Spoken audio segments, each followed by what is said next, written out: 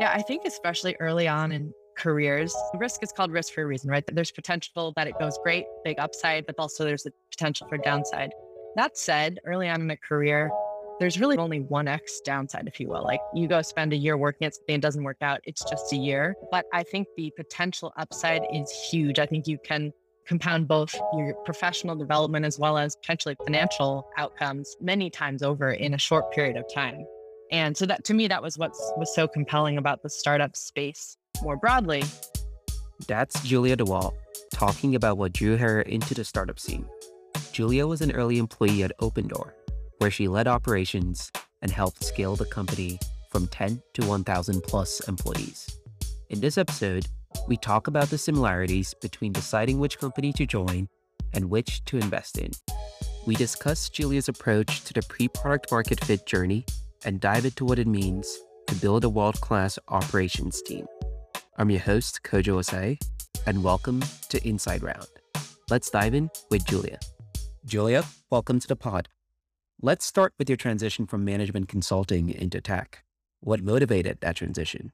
I was at Bain starting out after college for about 2 or so years and started to think about what I wanted to do next. And had just noticed that all of the interesting, ambitious people I'd known from college had started to move out to the Bay Area. And so I made the transition out to San Francisco and pretty quickly was just surrounded by the startup scene. So it was a little bit of the place and time of everyone I was spending time with was working in startups, and there was tons of great energy. People seemed to be taking risk, learning a lot, and I just felt like the environment I wanted to be in. So it became pretty clear that I no longer wanted to be in consulting, wanted to make the leap. And the next big thing I think after that is which company to go choose. There certainly Right. were a lot of startups at the time. There still are today. And for me, I looked around. I said, I think I want to join something quite early. I found the product market fit journey that I was just starting to learn about to be pretty interesting. And so Open Door, I actually read about in TechCrunch right after they had raised a little bit of their first seed round. And it just felt like no one had been doing anything really new and different in real estate yet since Zillow, and that was a decade earlier.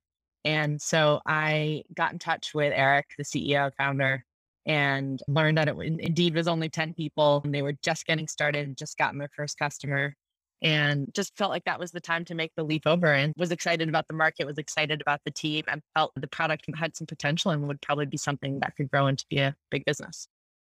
Opendoor at the time was at the early end of the spectrum from early to more mature, and consequently had more risk.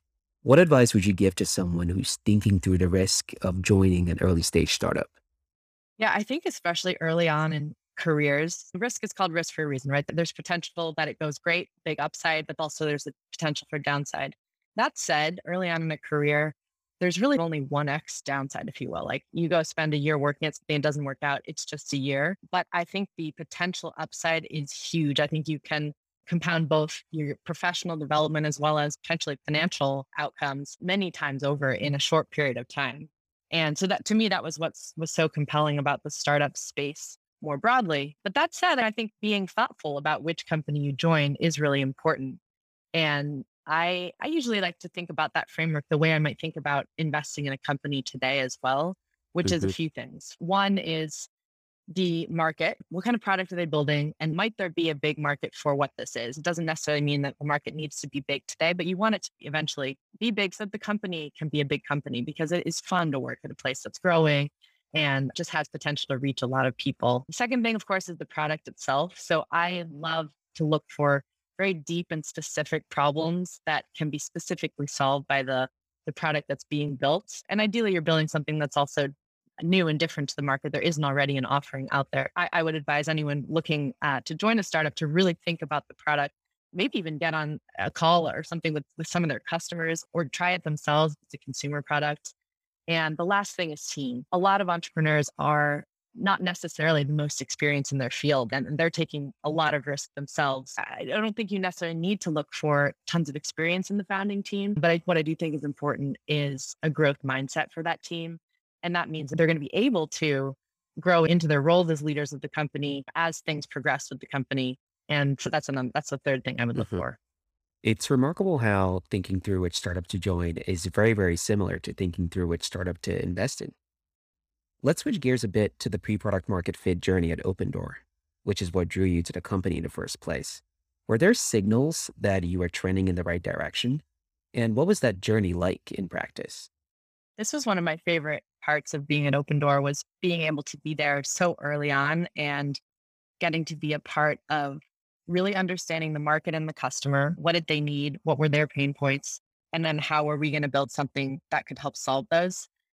And talking to customers or potential customers is absolutely the way to do that. I remember we went down to Phoenix, which was our first market, and stood outside and Einstein Bagel Shop, and me and one of the founders, and we sort of approached people, said, "Hey, can we buy you a coffee? We'd love to chat with you about selling a home, if that's something you've ever done." And so we'd get some people be like, "Oh, sure," and we'd sit down with them for 10 minutes or so, and just ask them to tell us about their experience. And you'd start to hear the trends of what made it so stressful and painful to sell a house, and then secondarily, we would then present the open door concept. So sometimes we'd bring a Hmm. kind of a mock-up landing page or just explain it and then get people's reactions to it. And so actually none of us had sold homes yet. We were young and weren't even homeowners. So we had a lot to learn, I think, about the space. But what became clear is that there was a lot of stress around the process, a lot of uncertainty. And the big insight was that it also stressed people out about their buying of their next home. And it became clear that the open door product, which would allow people to sell their home, know exactly what they were getting, be able to choose their close timeline to line up with a next purchase, for example, was really compelling to people. And that it became clear in the qualitative insights through those interviews we did. But even more importantly, once we put that product out to market and saw conversion through the funnel, and conversion was just looking great, even from quite the beginning, then we knew we really were on. I'd love to double click into this notion of interviewing customers qualitatively as well as sometimes quantitatively, which is something that I spend a lot of time thinking about as an operator. There's an inherent tension between listening to your users and listening to what you're saying versus observing what you're doing. And so the classic kind of critique that people make when they talk about interviewing customers is that if you ask people what they want, they'd say they want a better horse versus a car. How did you think about getting to those insights that you mentioned when you were interviewing people on the street who may not necessarily have even thought too much about the question of home ownership? Yeah, it's a good question. The customer is really not meant to be the one coming up with that vision for the product. And so I think there's a lot of digging and exploring to do around a person's experience with whatever it is that they were doing, in this case, selling a home, and just really feeling like we as product owners really understood it and could identify with our customer, feel like we were in their shoes. But then it was on us to be the one saying, what does the future look like way down the road? Not necessarily be anchored by anything a customer said about what they wanted to see, for example, and realize what might be possible. And it was our job to push that as far as we could. And so I don't necessarily think has to be a tension, but I do think that definitely taking any customer sort of suggestion about your product with a grain of salt Hmm. is probably the right thing to do. But using them to really deeply understand their problem is absolutely the really valuable part. It's a distinction between listening to the customer for the problem versus the solution. I love that Yes, framework and that exactly. articulation of it. So, Julia, when I was looking at your background for this interview, one of the things that struck me was that you're probably one of the few people who has really worked on operations heavy products. So from Open Door and now to Starlink. Can you describe for folks who may not have worked in a company that has an operations team, what is operations in a startup and in a company? Yeah. Operations is really making a company function. And I know that sounds incredibly broad, but in fact, operations does mean different things to different companies, depending on what type of company they are. And for us at Open Door, there was both a software component. We did have a website and consumer flow through that website, but there was also a set of homes that we owned and we maintained them. We did some renovation on them. We put them on the MLS, and there was plenty of real world operations as well. And so, as I think about operations in the broad sense of the term, it's a few things. One, building systems. It's also tracking metrics. And then there is a big people component to operations, especially when you have a big team working in the offline world. And so maybe we can talk a little bit about some of those. But building systems was one of the things that we didn't need to do right at day one when we were launching Hmm. Opendoor because we said, hey, let's just run through one home sale with one customer, make sure it works, make sure we've figured out what all the steps are. So it really starts out with just saying, hey, let's map this out. Let's just throw this on a whiteboard. What are all the things we need to do to get to help a customer sell their home? What are the dependencies between those tasks? Who do we want to do each of those? And hey, in the beginning, it might just be the one person who's running operations doing them. But eventually you might think about, oh, are there specialized roles in this? And how do we build out teams around that? And then it goes into saying, okay, let's run this several times over. We're going to buy several houses this week and let's build a lightweight tool. Let's use a lightweight tool to build a system and run this now multiple times. We started out Hmm. with an Asana checklist at Opendoor, for example, and that was a really lightweight. We could make a template, duplicate the template for each additional home. But that eventually led us to building internal tools with a proper product manager and a software engineering team. But I think that it probably would have been a waste of their time for them to have done that in the very beginning because we did change how we did things. Our processes changed. So using some of those home built tools up front can be really helpful on the systems So, building side. when did you know to pull the trigger to take engineering resources to systematize things from an Asana template? What was the trigger for you? A couple things. One is when the level or rate of change of process was starting to slow down. And we did feel like we had done this many times over, a little more solidified in how things were done. So that was one. But two is engineering resources are always scarce and there was a consumer product to be built. So there were other things that took priority over the internal tools, frankly. And we did rely on our own systems we'd built, the great collaborative kind of no code tools that exist out there. And we did rely on that for a while. Once it felt like the tooling would unlock true next level growth into new cities and to really be getting into the tens of homes a day type of level, then it felt like we really needed to have robust systems that we were managing. I'd love to talk a little bit about tracking metrics. So, this is another area where I think sometimes founders and product leaders and people in startups can tend to obsess over. What are some helpful framework for deciding which are the important metrics to track, how to track them, and how much to index on the metrics versus a more qualitative understanding of what's going on in the business? So at the very beginning, metrics are probably a bit less important. And you do lean into the qualitative insight, really talking to customers, understanding if you have something that people want, or if not, how do you tweak the product? How do you pivot potentially? But there are some metrics I think work well at the beginning when you're trying to verify that you do have product market fit. And then there are metrics that I think work better later on. So in the very beginning, once we did have the initial Opendoor product live, conversion and NPS were two really important metrics to us. Conversion, because we wanted to understand people who heard about Opendoor, however they did, how likely were they to use Opendoor to sell their home? And that was a really great indicator of how compelling is Opendoor compared to calling up a realtor and putting it on the market the traditional way. So that was a great one. And then the second one was NPS, Net Promoter Score, which asks people how likely they are to recommend something to a friend or colleague. And that's another great metric because it's actually quite benchmarkable. So you can compare to other industries or other companies within an industry and allows you to understand basically an overall assessment. Did people like this thing? Did they want to recommend it to someone they knew? And Mm-hmm. then that helped again assess, do we have something that people want?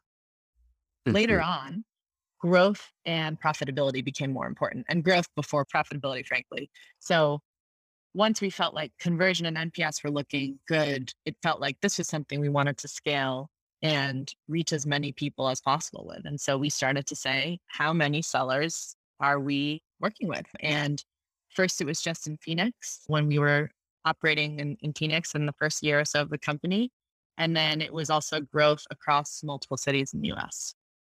Speaking about the different metrics that matter at different times, one thing that brings up is also that improving one metric could sometimes impact another metric.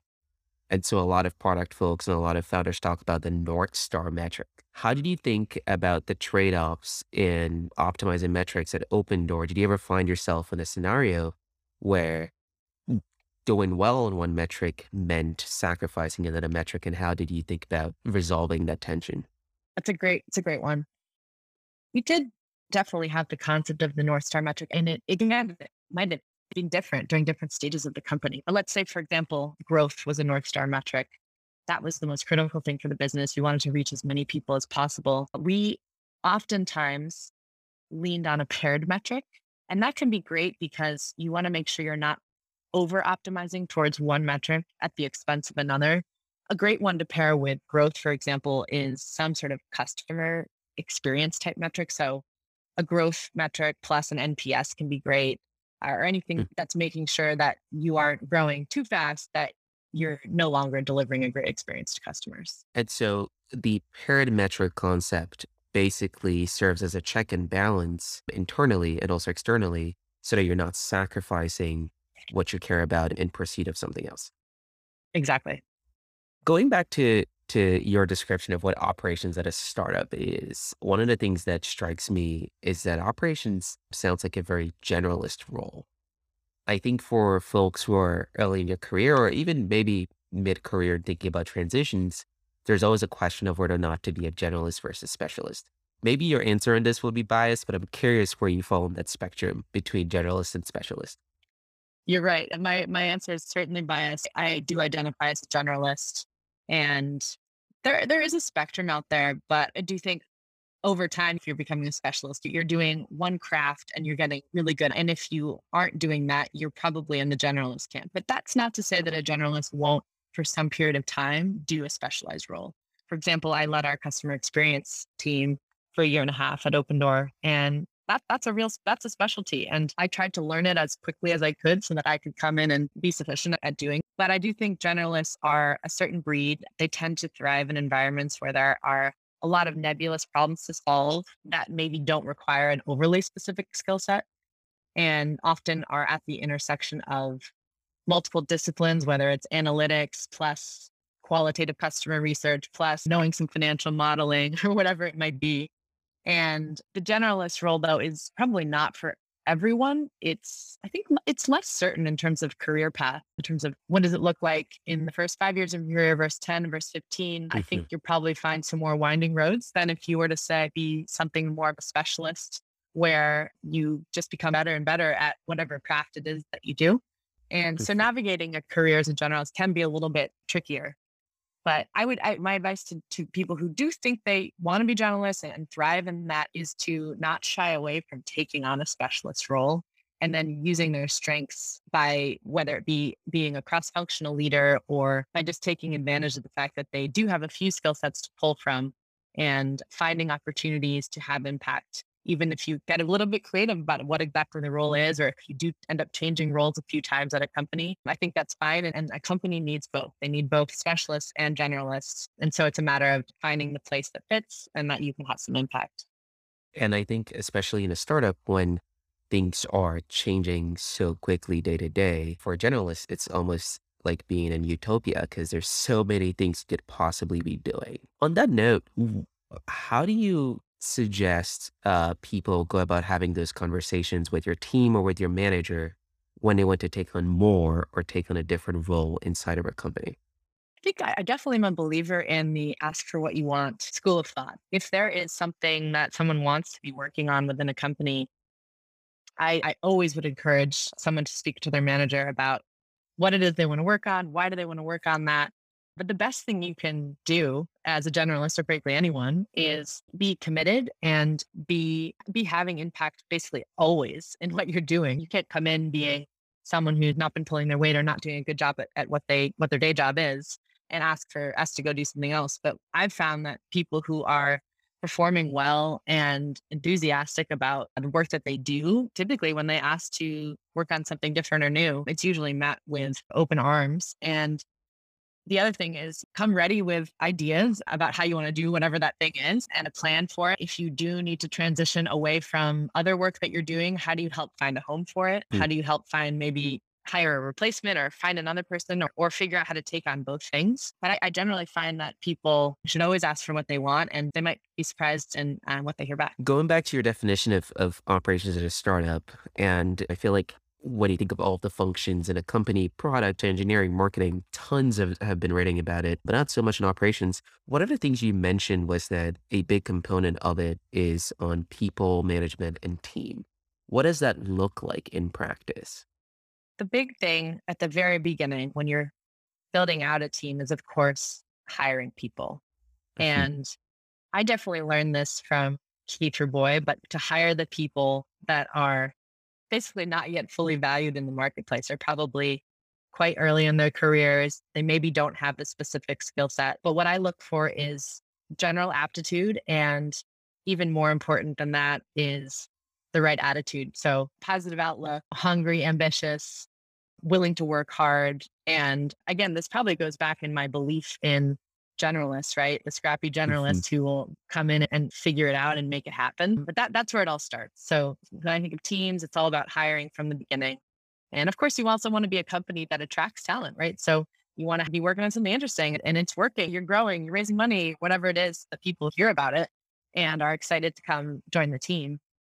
And then people management, I tend to think that when you have sufficient, just like interesting things going on and everyone's working at the limits of their abilities, which is an exciting place to be, a lot of that stuff works itself out in terms of creating opportunities for career development, for trying things. So that can be a really fun and exciting place to be early on in the startup. And people sometimes joke about whether in a positive way or negative that there's not really much performance management in an early stage startup. But Exactly. frankly, it's usually just because everyone's busy. There's a lot to do, but usually people are learning a bunch. And so it sorts itself out. I do think as you get later stage, putting in proper team structures, clear reporting structures, you know that you do get a review once a year, whatever that is. I do think that is important because people eventually want to get a bit calibrated and let me have a chance to reflect back on what I've done, what I've learned, and actually can I have a proper conversation about what I want to do next or an area of development I want to work on? So I do think that over time, you'll see that come into place. And that is the right next step.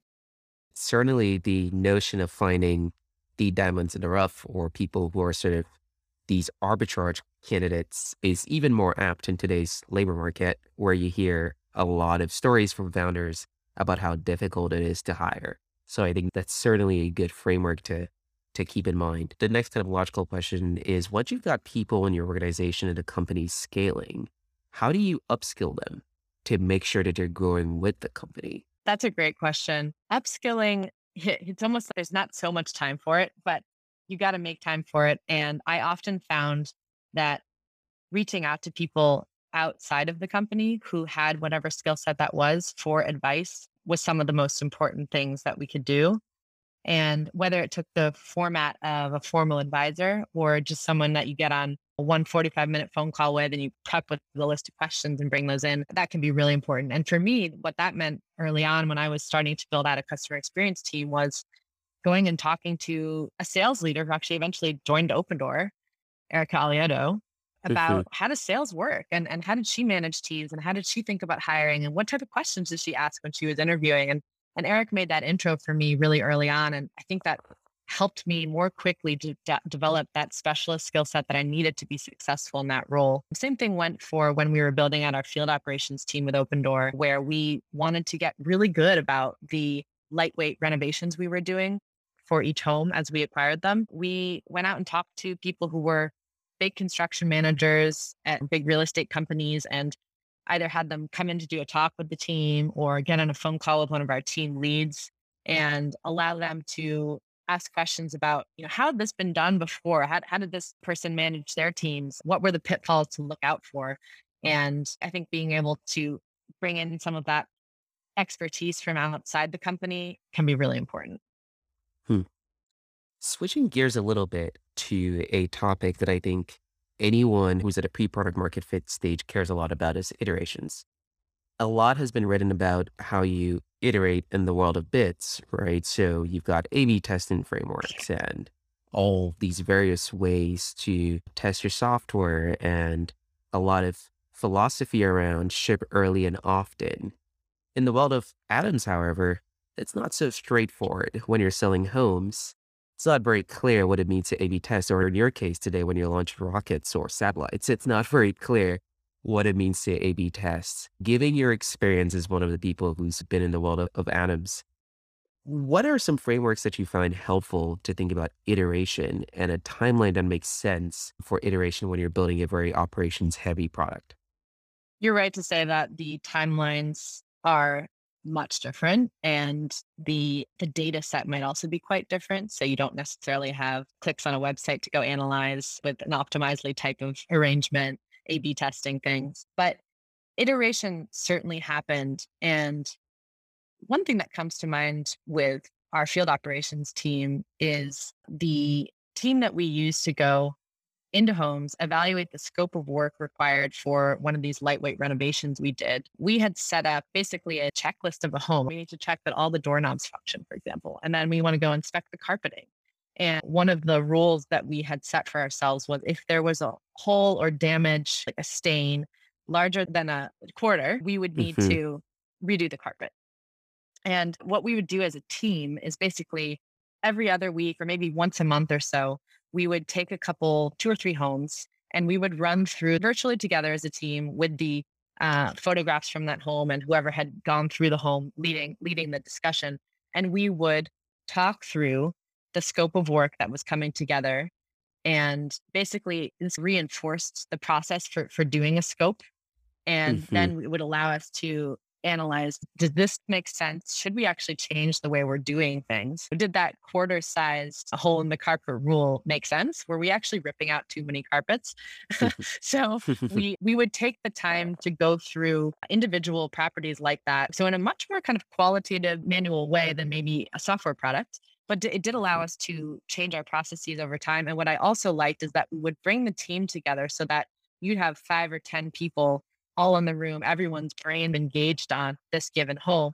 And it would allow us to have discussion to say that, hey, people were bringing ideas from different homes they had seen. Another thing that actually came up with Open Door was floor plans. That also came up in Hmm. one of these more qualitative discussions where we saw in the data that some homes weren't selling well and there wasn't anything specific in the data we could pull out to say this was why. But when you get that field operations team together, these homes are not doing well. What do we think is going on? And they're saying, hey, I walked through those homes and they have really weird layouts. I bet you that might be impacting the sale. That's the type of thing where we ended up iterating on how I did our analyses of homes and their sale price based on something that was purely qualitative that never was even going to show up in the data because it wasn't. I think you have to go about it in a little bit of a more qualitative way. You don't always have the huge data sets, but I think every time you stop and you analyze how you're doing things and then make changes, it is similarly an iterative process. And the feedback loops may not be so straightforward as well. Sometimes the feedback loops may be on the order of months versus weeks that engineers are used to. So I really love this notion of taking a step back periodically, more often than not, to assess how things are going. What were some surprising cultural tenets at Open Door that you think helped the company become successful? And how would you advise founders to think about company culture at the very early stage? It's unique to every company on how culture develops. And oftentimes it's some of the traits of the founders that tend to come through. One of the cultural tenets of Open Door that I remember the most vividly and I think really impacted how we operated was our cultural value to build openness. And the example of this floor plan layout impacting sales is an interesting one, right? You had two very different teams. One was a data science pricing team that was analyzing the data of our homes and their time on the market and all of the potential data contributors or factors that might be contributing to this that were only in the numbers. And then you had this team of field operators who had construction backgrounds who were walking inside of these homes. And had it not been, I think, for that culture of building openness, for people really were encouraged to speak up if they saw something, to develop these relationships across team. I'm not sure if we would have been able to as quickly identify that we had a floor layout issue. Hmm. It wasn't showing up in the data and it was impacting Mhm. pricing. And these two teams, despite their very different backgrounds and skill sets, needed to come together, work together, and jointly, only with both of them combined, could they figure out that there was an issue here and then figure out a way to solve it. And so I think that was an example of one of the cultural tenets definitely at work at Open Door. And sometimes people think about culture as not having business outcomes, But in this case, specifically because you had a culture of openness, you're able to drive better business decisions through collaboration. Julia, this has been such a great conversation, and it's been a pleasure having you on the show. To wrap up, you spent a lot of time with founders today. You've got an amazing angel portfolio. What is some advice you would give to anybody who's thinking of starting a company today? My biggest piece of advice is to believe in yourself. And I have gotten to know founders from many walks of life very early on in their careers, often who just made a go for it with an idea that they had. And a lot of getting something off the ground is really just believing in yourself and knowing that you have what it takes to get out there, to pursue an idea, to hopefully get other people excited about that vision you have too, for whatever it is you want to build, bringing them onto the team. And if you continue to cultivate that growth mindset, it's amazing how much you can compound your own learning, your own ability to execute against whatever that idea is that you have that you want to see in the world. Thank you so much for coming into the show, Julia. It was a pleasure to have you. Thanks for having me. This is great. If you enjoyed this episode with Julia, subscribe for another exciting episode next week. If you have comments or thoughts, you can reach me at kojo@matrixpartners.com or on Twitter at HeyKojo. That's HEY Kojo. See you next week.